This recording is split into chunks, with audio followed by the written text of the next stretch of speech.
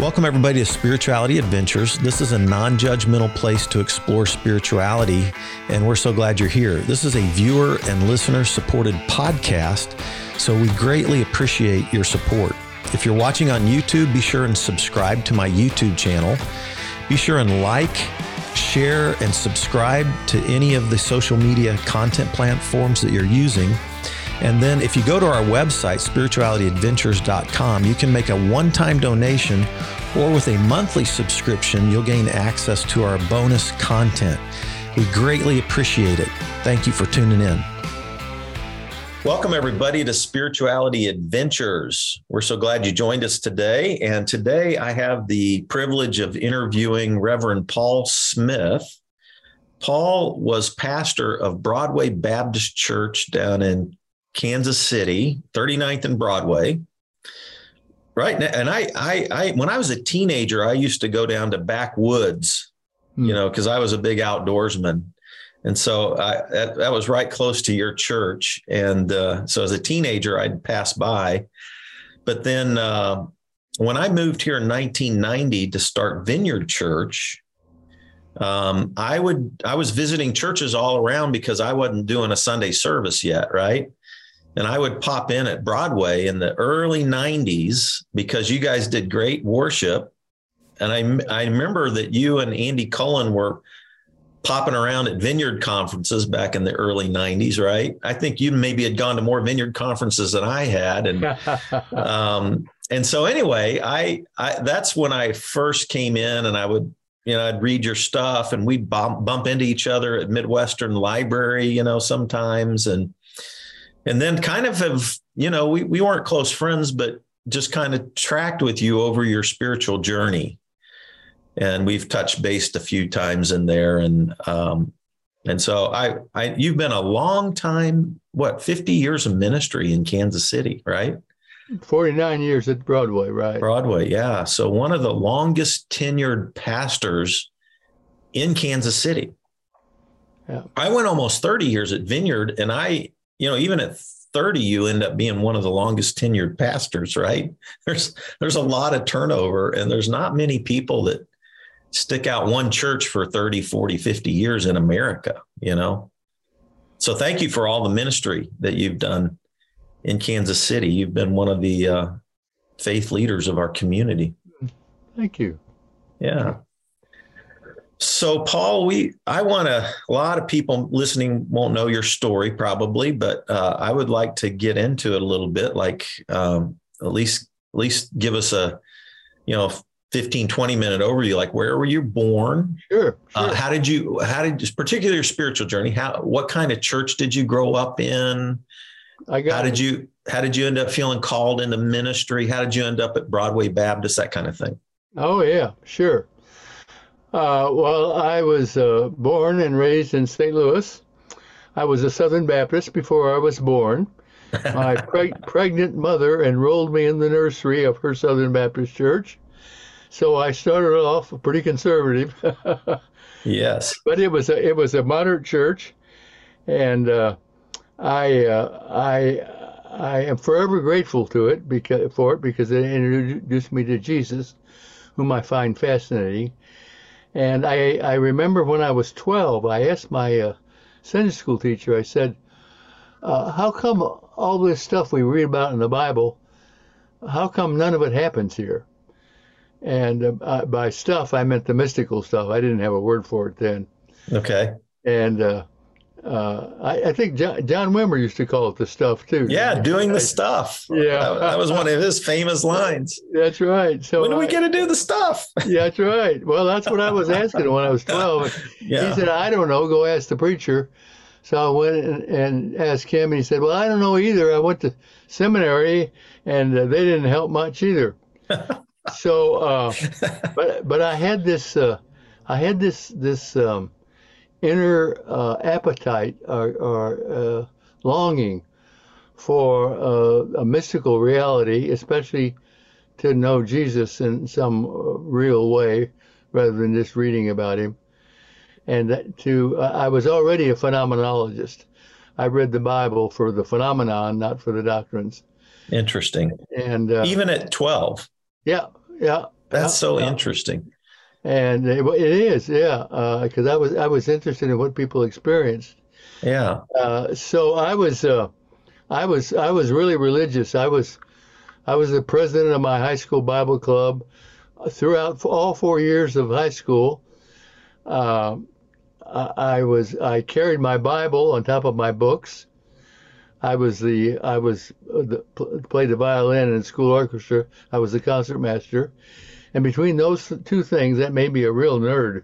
Uh, Yeah. but I You weren't was an athlete at all. You no, no, okay? no. I Just a was a, book I nerd and a was music nerd. Okay. yeah. I read voraciously back then, too, and so I was very active in my church, and was kind of at 18 was sort of the leader of my youth group, and then let's see, I guess when I was 19, local church in St. Louis, asked me to be their choir master organist. So that's one of the churches where the organ's in the middle, the choir's around you, and you play the organ with one hand and 2 feet and wave your hand at the organ, Yeah. the choir. And I did that, and then um, uh, eventually then went to seminary when I finished Washington University. You went to Washington University, Yes, did a yeah, bachelor's there. yeah, What yeah. did you major in? I had a full scholarship. Well, the smart kids in my senior year at high school went into engineering, so that's what I did. And second Huh. year, I was crawling around a tank at Mallinckrodt Chemical Company on the top of it one day at a class, and I thought, what am I doing up here? And I don't like this. Is not fun at all. So I changed my major psychology and dumped all that calculus and physics and stuff, which I found fascinating. And then when I finished up college, I heard a radio commentator say, you should do, when it comes to an occupation, you should do what you love to do. And I asked myself, what do I love to do? And what, as a 18-year-old, what I loved to do was see people get along in their spiritual life, Hmm. come alive. Yeah. And that was my quote call to the ministry, because I think everybody's called to the ministry. So I Hmm. don't let people call me reverend and or the minister. And so Yeah. anyway, that's when I came to Kansas City, where I am now, or where we are now, Yeah. Which and seminary did you go to?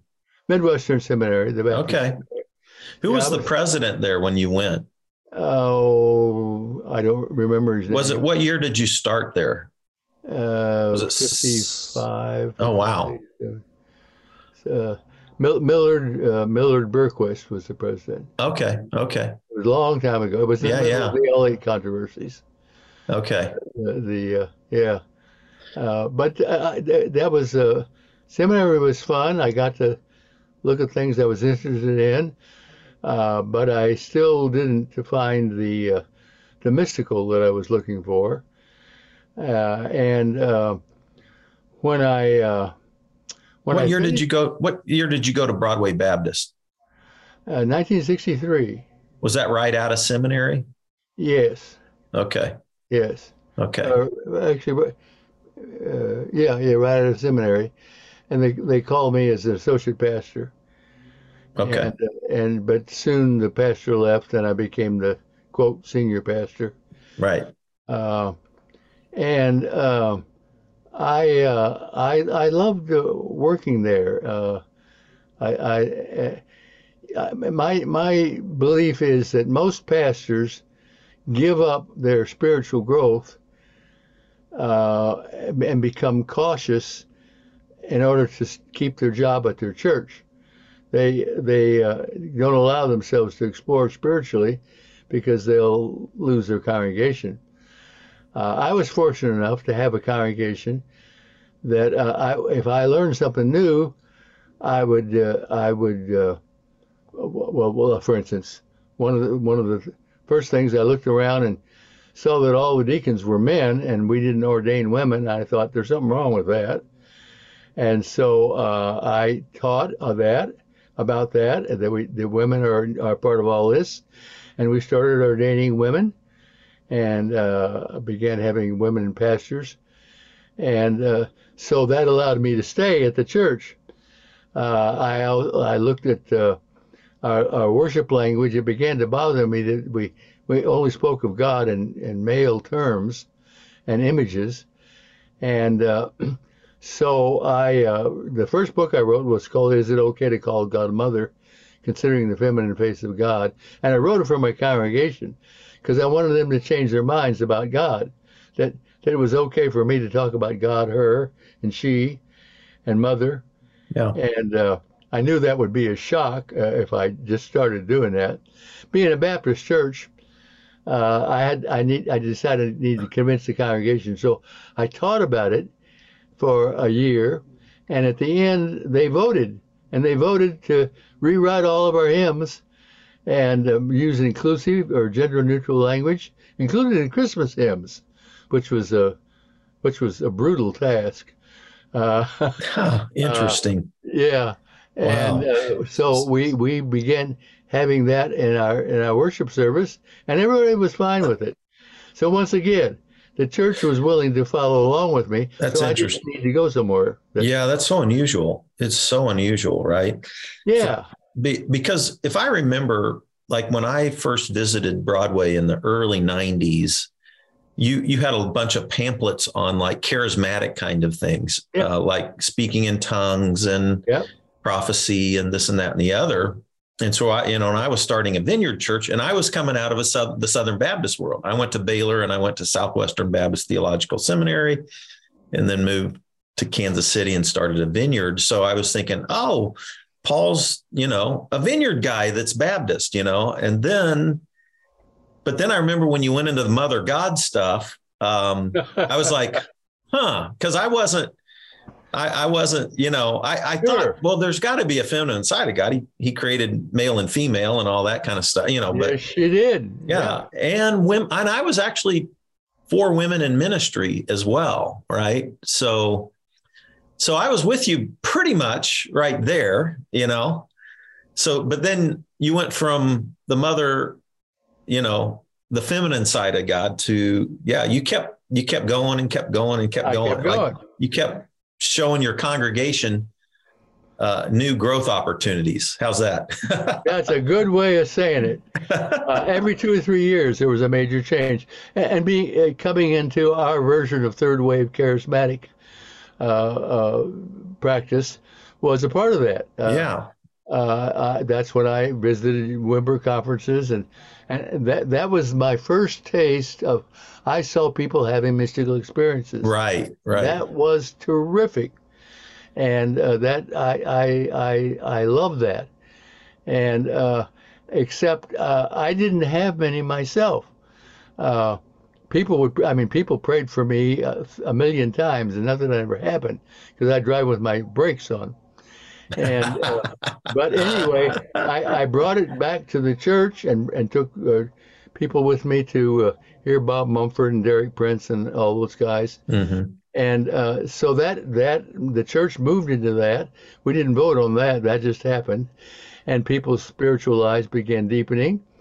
And our worship service, instead of when you get in the church, sit still and be quiet, it was move around and make some noise.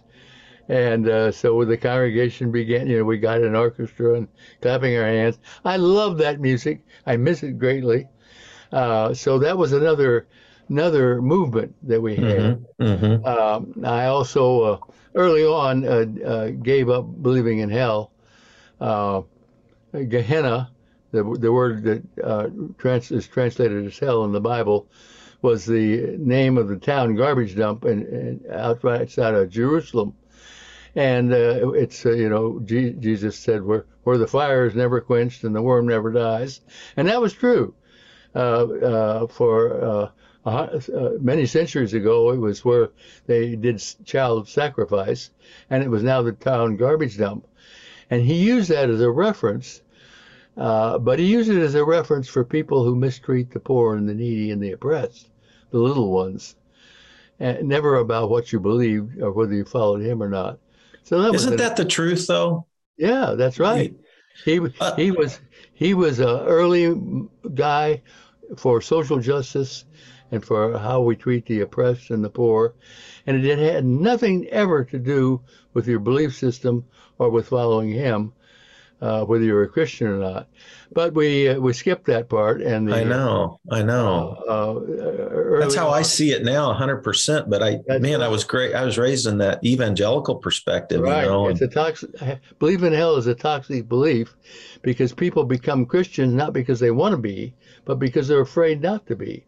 And that is a really awful reason to fall in love with Jesus and to become a Christian. Well, and just an image of God who would, torture somebody for all eternity. Right. It's just holy crud, toxic image. Yeah. And pretty soon I realized that Jesus read the Bible differently than I was taught to. You're right. He ignored some parts, he embraced some parts, and he rejected some parts. Yes. And he was a midrashic radical rabbi who that's right. had subversive interpretations of Torah, dissonant interpretations of Torah, new interpretations of Torah, and left out all the other crap, right?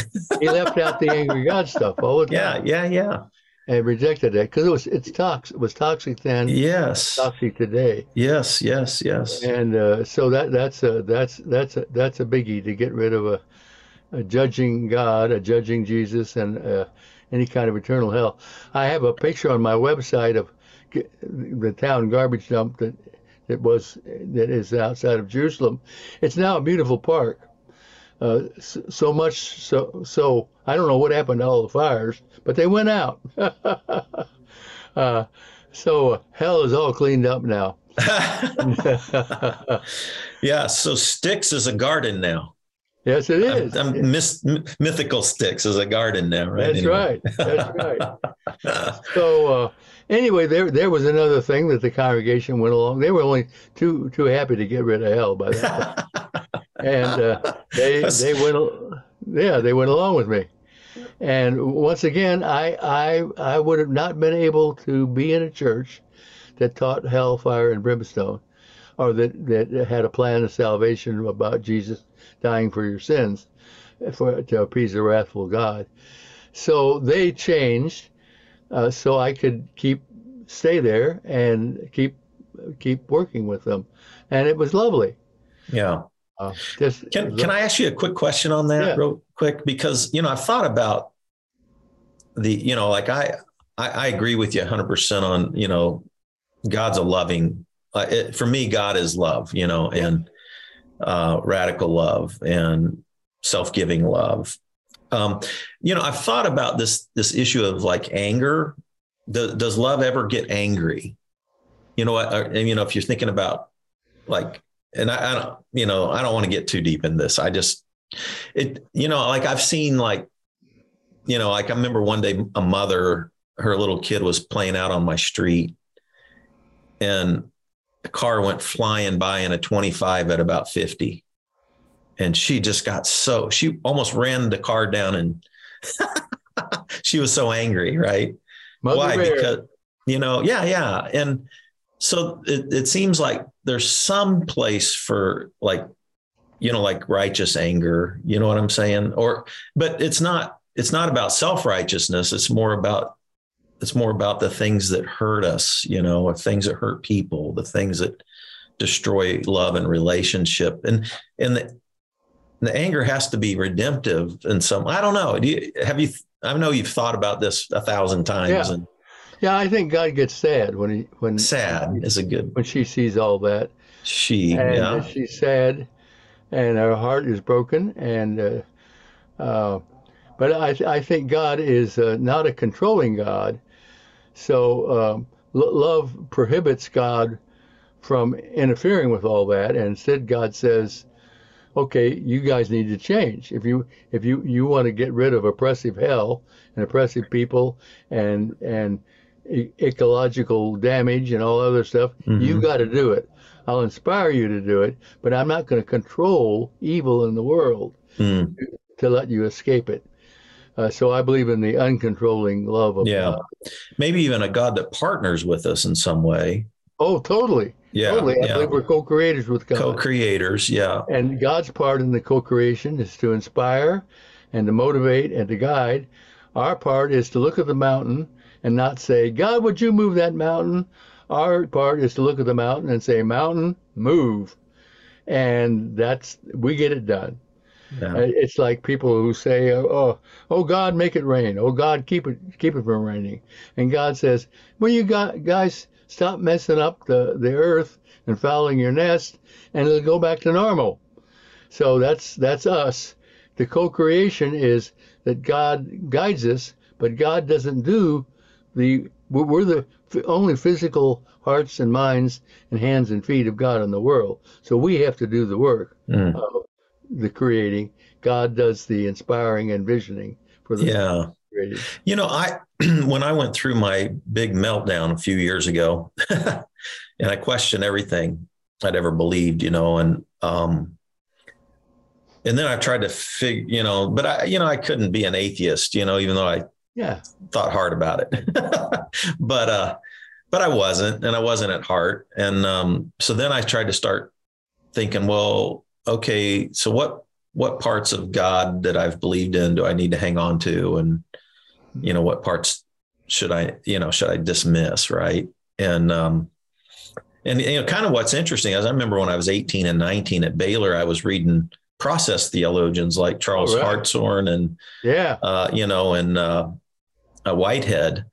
And I remember then thinking, like, that's interesting, a God who evolves, and it kind of did away with some of the classical Greek categories of perfection and immutability and, omnipotence and omniscience and all that. And it was intriguing to me, but I'd just been saved kind of thing. And, had kind of felt sure that I had had a really powerful experience.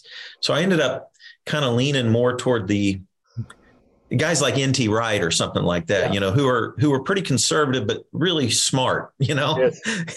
well thought. They thought deeply about things. And so I ended up kind of gravitating that way. But now I'm revisiting I'm going back and rereading my Hartshorne and my Whitehead, Sure. Anyway, that's great. But that their thoughts on God would kind of fit well with some of the things you just expressed. That's what made me think of that. Yes, and you went through your deconstruction period, which is absolutely necessary.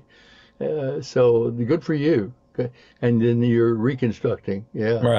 Right. So you took the church through all kinds of transitions. They stuck with you, which is miraculous. Yes. So you must have had some great people. Surely, I know you probably lost a few and won a few and lost a few and won a few. Your congregation was ever evolving, just as you were ever evolving, right? We always lost some people. When we started calling God Mother, we had a few men left the church saying, nobody's going to tell my wife I'm not in charge at home. And the toughest thing was when the gays asked me, we had a don't ask, don't tell policy. They said, Paul, you've changed your mind about everything else in the Bible. Will you change your mind about us and admit that God made us the way we are and loves us the way we are? And I said, okay, I will. And so I did, and totally changed my mind. I realized I'd been totally wrong. The Bible does not say anything. It didn't even have a word for homosexuality. And the sin of Sodom was oppressing the needy and the oppressed and the weak. So what's your conclusion on Romans 1? That's temple prostitution. Yeah, that's what I think too. Yeah, Yep. yeah, Yeah. yeah. So, and and and there was no concept of orientation back then. So that's I mean the Romans when Jesus healed the Roman servant, the Roman guard servant, the word used there is the same word they used for the Romans' sexual servant. So Mm. Jesus, Jesus had a Roman soldier who was having sex with his servant, and Hmm. Jesus healed it and didn't say anything about the sex. Hmm. So, but Yeah. anyway, Yeah. Yeah. that was the hardest. And at that point, there was a guy who he people would always come to the church and be enamored of me and expect me to become their best friend and pal around with them. And when I didn't have time to do that, they would get mad at me. So there was a guy that it had happened to, and he left the church. And then when we started talking about the gay issue, we had Tony Campolo's wife to come and give a talk about pro-gay, and some guy from St. Louis about anti-gay. We discussed it for a year or two, Okay. and it was really difficult. But this guy decided to join the church again and lead a movement to fire me. Yeah. And he and he had a point, which was after 49 years of changes every 2 or 3 years, people were tired of the changes because the Mm. changes always came with some price and some Hmm. controversy, and Right. this was a big one. Yeah. Yeah. People, it was a big one. So, It's interesting that Tony Campolo's wife was ahead of him on that issue, right? yes, she was. Yeah, we had Tony as a speaker, but he was behind the curve right there on Uh-huh. that. So eventually, uh, the, this guy and got a bunch of people together to pray for the church, and eventually moved to fire. We had a staff of 8 pastors to fire me and 3 others, and they almost fired us. There was that many people who were kind of tired of the discussion, Yeah. and so they left. All those people left the church, so Yeah. we were cut in half, and that was demoralizing. And so that was difficult, but it was interesting because that was about the same time that I readied them for the biggest change, which was they had a gay pastor. Right. And when I came out to my wife, I said I at age 60 with 2 kids and 33 years of marriage, and I said I think I'm gay. Her response was, "Well, that's a relief." I think she knew a long time ago there was something wrong. I Yeah. we didn't have 2 kids by a virgin birth, but it was close. And Hey, can I so ask you a question about yeah, like because I was always welcoming to the LGBTQ community at my church and would even spend time listening to their stories, gained a great amount of compassion, but was still kind of struggling with some of my conservative theology, right? And so, but almost all the people that and it's been 100 now, I mean, over 30, 40 years, but lots of interviews. But most everybody that I knew felt the confliction of their sexual identity at very, very young ages. Were you that way as well? When you think back, would you say your orientation, you were aware of it at a young age, or were you so indoctrinated in your conservative beliefs that you didn't even pursue it? You had enough well, I self-discipline. was more than Not, indoctrinated. I was emotionally repressed, yeah. and so I led with my head. I was the smartest guy in high school, and not with my heart. If I'd led with my heart would say, boy, those hot guys are really attractive. I was not aware of those impulses. I had them at times and could look back and see I kind of liked looking at certain guys.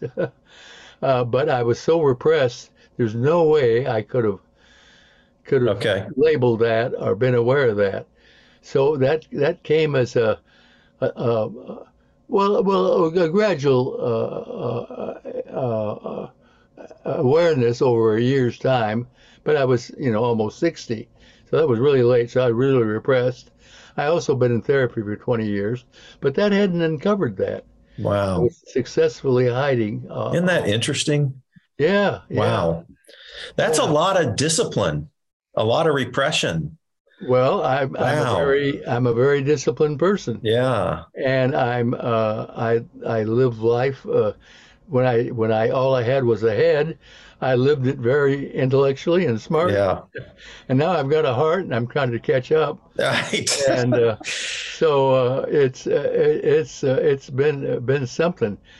Uh, so anyway, like I said earlier, when I uh, when I came out to my wife, she said that the kids were fine, the church was fine, and the other pastors were fine. That's when they wrote me a letter that said Paul's got a right to a private life, meaning I was probably not going to be celibate until I found a partner. And anyway, I love going to the gay bars. I never hung around sinners before in my life. I mean, uh, there were, Baptists, aren't sinners because they really work hard not being sinners. But when I started going to the gay bar, it was real sinners, and they were really fun. I just loved that. Did you hang out at Missy B's? Oh yeah, Missy B's and the Dixie Belle, and I met my partner at the Dixie Belle, Oh, wow. and so that was a wonderful time in my life. But in the meantime, the church was when a church loses almost half its members, it's not going to recover, and my time was ending there, and so I soon retired, and the church is now very small. It's about a dozen members, and They still meeting in that big, they beautiful facility? they sold the building. The building has now just been. In fact, went to the planning commission to tell them I approved. A developer has bought the building, and he's renovating it, both for any church services on Sunday morning and for weddings. And he's made the Sunday school rooms into hotel rooms, so that brides and grooms and the guests can stay at the hotel at the church. Oh, wow. So it's Oh, a man. great way Interesting. to preserve a beautiful historic building. Yeah, you bet. So I love Huh. that. But anyway, the church is nearly dead.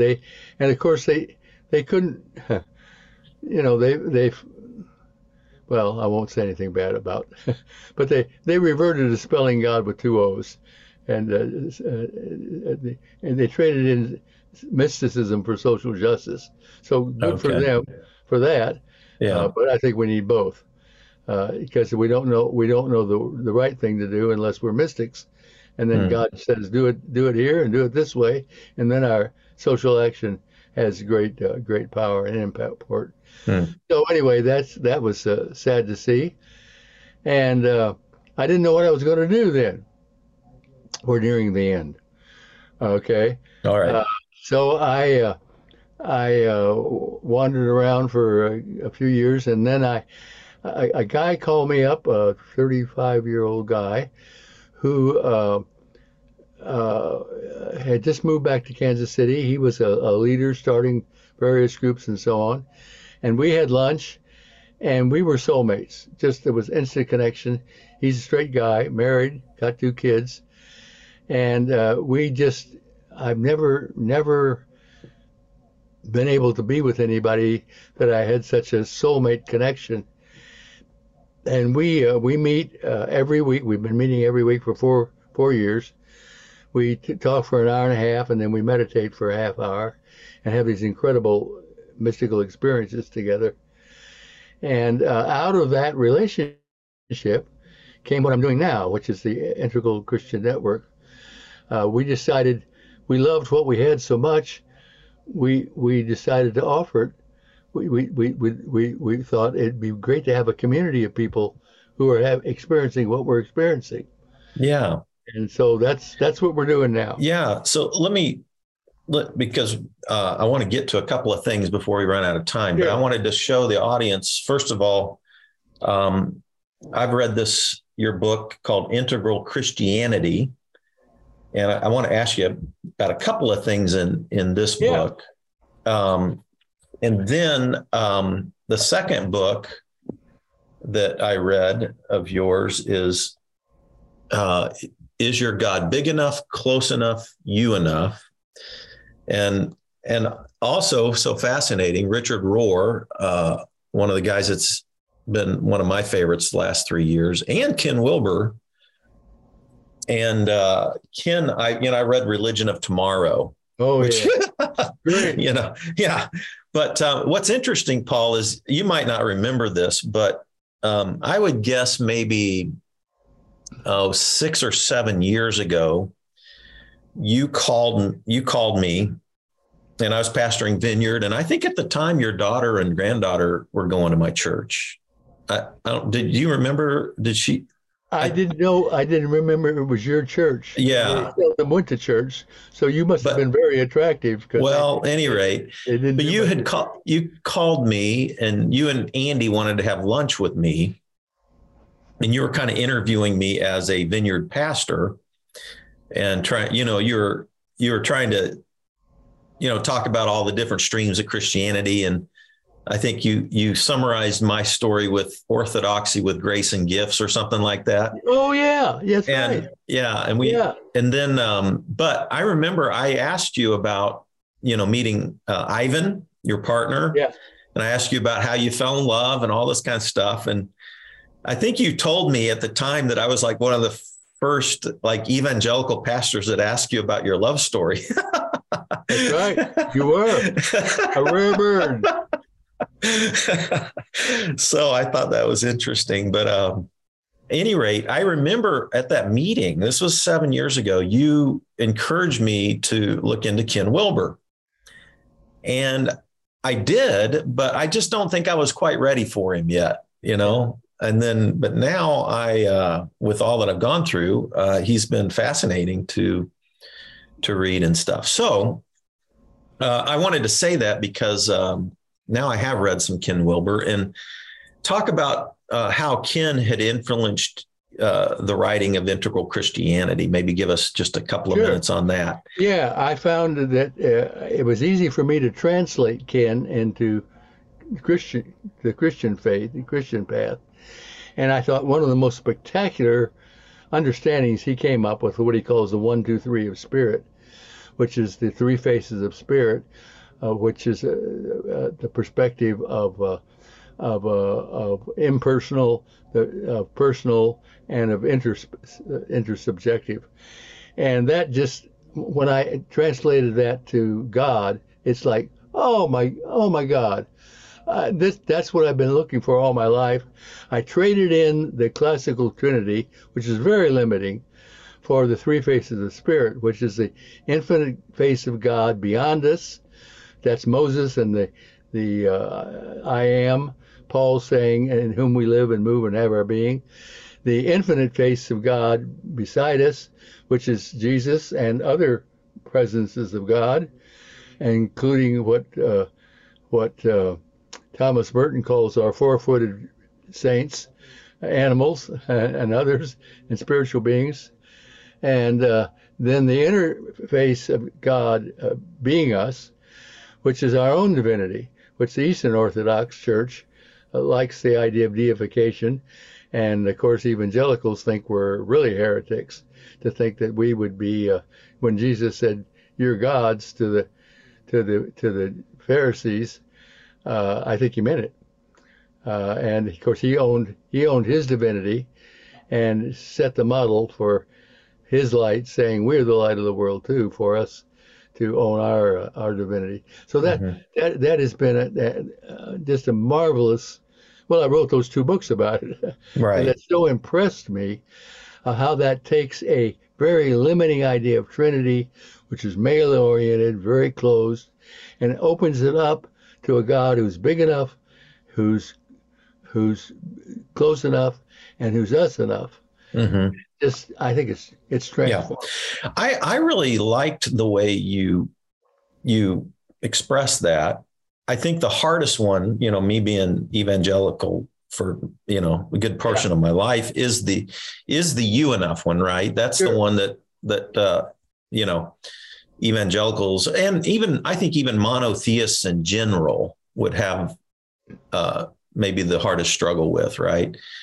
I did a paper. I was working on a second doctorate in the Hebrew Bible, and I did a really in-depth exegesis of just the image of God in Genesis, 1, 27, 28. And I did I checked out all of the ancient Near Eastern uses of that term, both those terms, the image and likeness. Mm-hmm. And so it's classically used for the kings, and they were the divine image of the God that they worshiped. And, it was an elitist term in almost every place I found it in all of the ancient Near East, except I found one spot in the Egyptian stuff that used the image of God in a democratic way. But then this passage in Hebrews 1 is like really the premier use of the image of God democratically. Yep. Not just for kings, but for everybody. That's right. For male and female, right? And so in some sense, it is the divinity of humanity. Yep. And it's not elitist. No. And, I remember I used to say, God's God and you're not, that little thing. Yeah. But I've kind of even rethought about that. It's like, even if you see the divinity of humanity, it's not like I express, and you might disagree with me, and feel free to, but it's not like I'm the full expression of all that is divine, but I certainly am an aspect of it, or a spark of it, or and can be interconnected to it, right? Yeah, something like that. Yeah, that's where the 3 phases helps that out. Yeah, that we're not the infinite God. Yeah, who's awesome. Although Thomas Bentley Hart, who's a Eastern Orthodox theologian, his new book is called "You Are Gods." He takes 500 pages and says again and again, no, we really are infinite beings on the inside. Well, and I think in one of your books, you pointed out how C.S. Lewis kind of flirted with that a little bit, right? Yes, yeah. So, but that all balances out when we have a relationship with Jesus, whom we see as our model and our guide. So and you don't own your own divinity by being egotistical. Right. That chases it away. And it's only by losing your ego you get in touch with your true self, which is your divine self. So there's not going to be egotistical, godlike people running around. Right. That are truly mystically owning their divinity.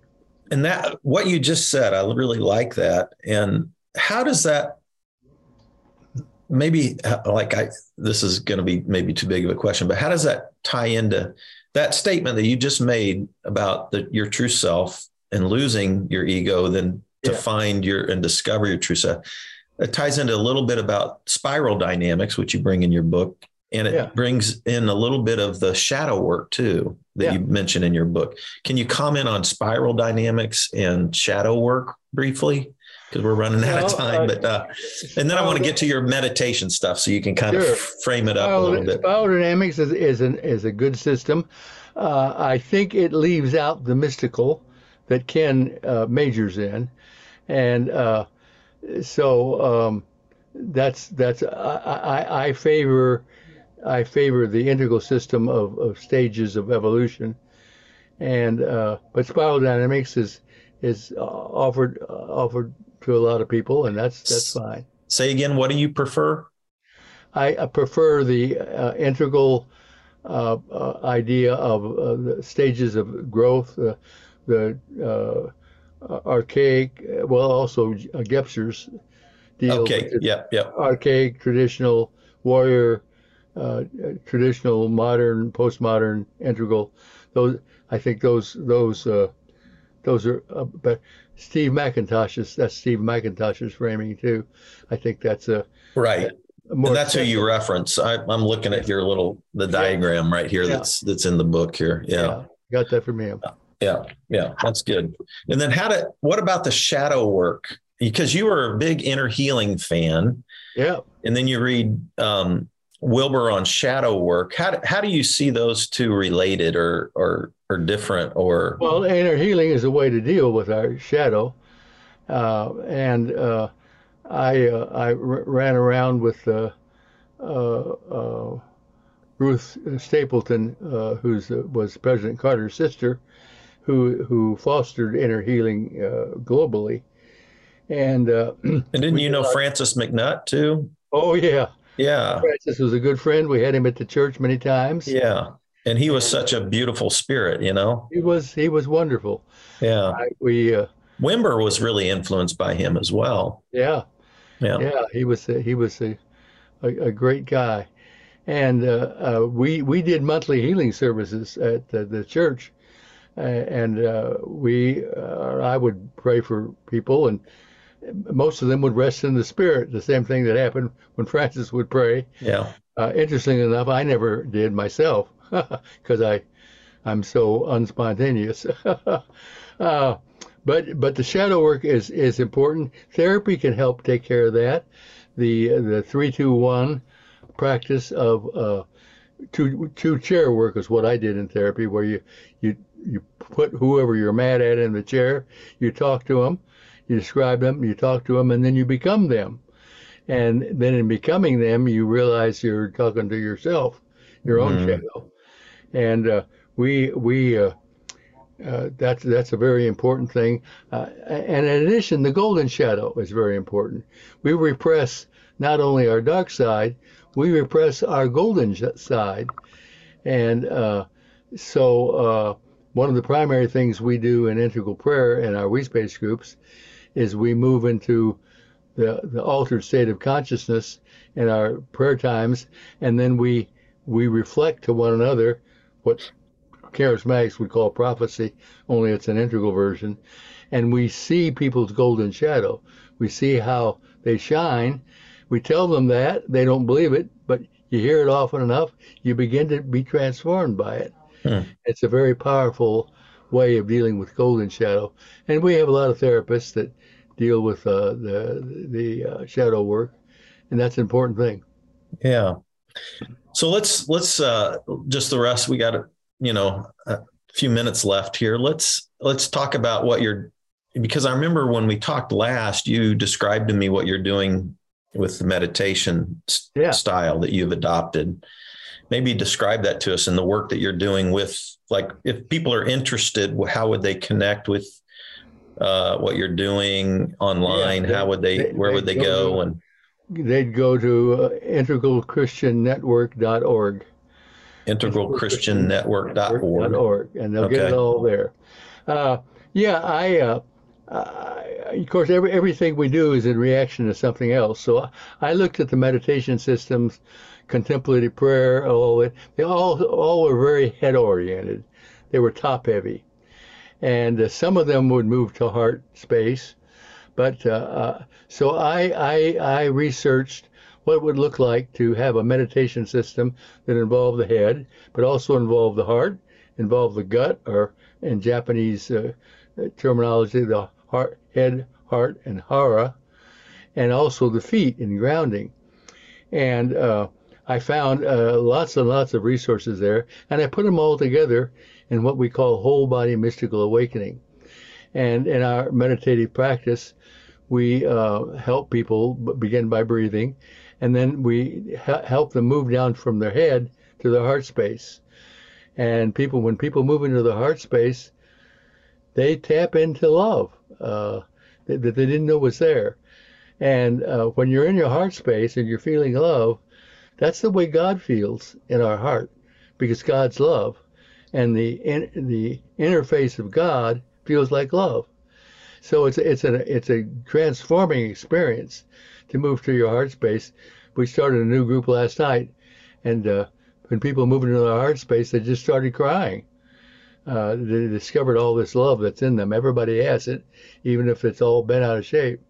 And then we help people move into their gut, which we call spiritual womb, because everybody's got a spiritual womb, whether you got a physical one or not, which is the part of us that's creative. It's a part of our divine identity, and it's a part of spiritual knowing, that when you put your awareness there, you become aware of things that you weren't aware of before.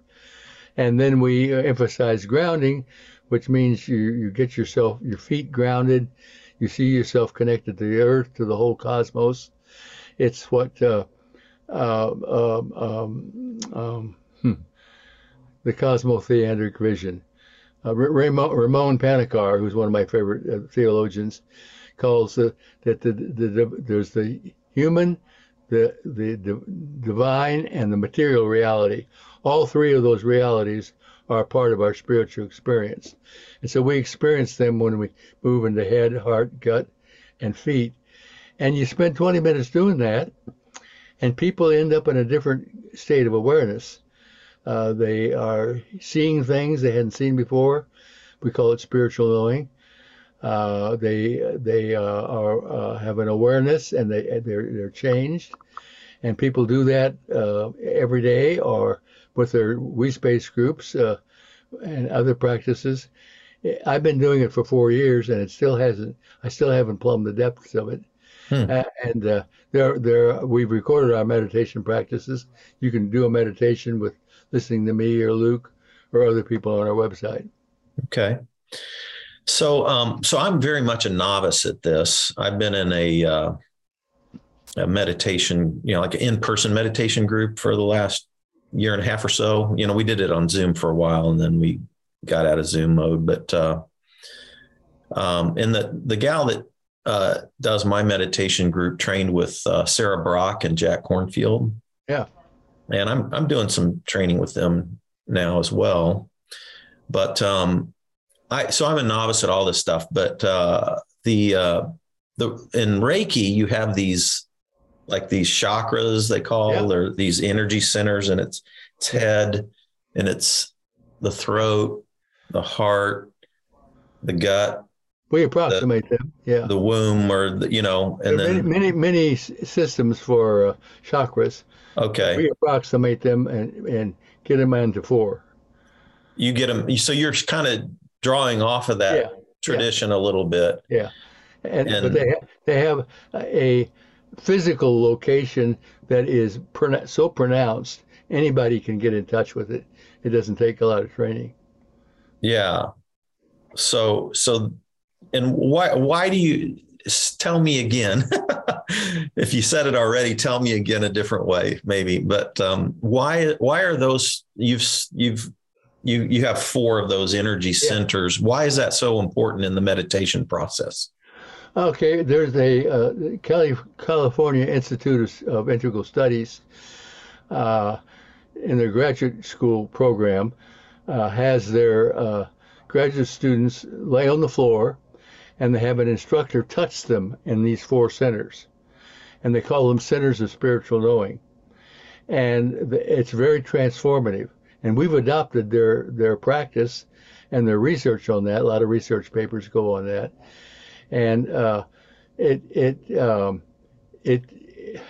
a phenomenologist. And so when people get in touch with the phenomenon that occurs when you you center in your heart space, your gut space, your feet space, and then your head space. If you do the other three, then you move to your head. Your head is usually then very still and quiet. You don't have to work at getting it quiet, and then you can move from there on out to transcendence if you want to. And we found that the average person can begin a meditation practice right off the bat without having to go through the angst of getting quiet and not having a busy mind and all that other stuff. It's a very practical way of doing it, which has now research that shows that. And that's the California Institute of Integral Studies. California Institute of Integral Studies. Is that something that Wilbur started, or is that something? Integral started it. Jorge Ferrer, I don't know if you're familiar with him. Only because you referred him to me, the participatory turn and stuff like that. That's it. It's a very academic book, but I love it. Yeah. He was the professor that started this graduate program. He's no longer there, but it's still going on. Yeah. I have a very busy mind. I think that's why I was an insomniac for 30 years. They all do. Yeah. And probably an overactive amygdala. And so that's why, and the science behind meditation is so strong, right? Yes. Like right. it's good for you. Changes your brain and changes your brain waves. Yeah. I was just talking to a guy recently that is doing his psychology degree, and he's working on biofeedback and meditation. And he said there's even a new little thing you can get and put on your head and ties in with an app on your phone. And I've got it. What's it called? It's called Muse. Muse. That's what he told me. And does it help? Oh, well, it instantly reads whether your heart is connecting with your head or not. And when your heart connects with your head, you move into coherence. And that's when you're in your heart space. So I should get that. Oh, absolutely. I'll find out. I've been missing my heart space for years. Well, and that's where you want to start, because that's the way to get out of your head. Get into your heart, which is full of. You have a big heart. It's full of wonderful feelings, and then get into your gut and get into your feet, and then when you go to your head, it'll be all quiet.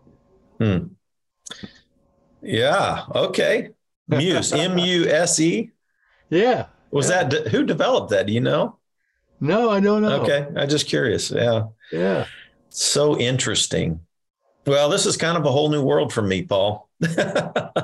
Well, you're good at new worlds. You've been doing new worlds for a long time. I've been trying, But at any rate, well, that's wonderful. I'm so thankful that you took time out of your schedule to hang out and talk. My pleasure. It's been fun. You're a great interviewer.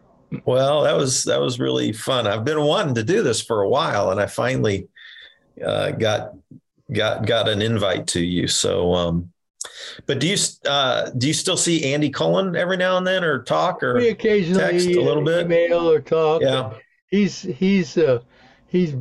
busy being retired. Okay. So our days of traveling to California for a WIMBR conference. Well, I was just gonna say, if you bumped into him, tell him I said hello, because I've always loved Andy so much. He's a good man. Great guy. Well, one of these days I got to meet Ivan. Yeah, he's a good guy. He does not. When we first got together, I said, "Did you want to meditate with me?" He lasted 2 minutes, so he doesn't do all that. But he loves Jesus, and he has his spirituality, and he sort of tries to keep up with mine. I don't mean that in a superior way. But it's not his thing. How are your grandkids doing? They are both dead. Excuse me, my kids are dead. My daughter died 6 years ago of colon cancer, and my son died 4 years ago of alcohol poisoning. But I have 3 grandkids, and they're great. And my granddaughter, Dalby, who came with her mom to your church, she's just a joy. We spent a lot of time together. How old is she? She's 22 now. Yeah. How old are your other grandkids? 18 and 19. Okay. Wow. Well, that's a blessing. Yeah, they are. That's a blessing. Well, again, thank you so much for doing our interview. Thank you as well for all the ministry that you have done in Kansas City through all these years. And thanks for being kind to me through these last few years that I've gone through. I appreciate it. Well, I think you're refreshing and wonderful, and what you're doing now is a wonderful ministry. May it prosper, and bless you. It needs to bless you too. Yeah. All right. Well, thanks so much. Thanks everybody for joining us at Spirituality Adventures, and we'll see you next time. This concludes today's episode. Thanks for tuning in and listening. Remember, if you're watching on YouTube, subscribe to my YouTube channel. Remember to like, share, or subscribe to the social media platform that you're using. And then go to our website, spiritualityadventures.com, and make a one-time donation, or you can subscribe monthly and receive our special bonus content. Thanks so much.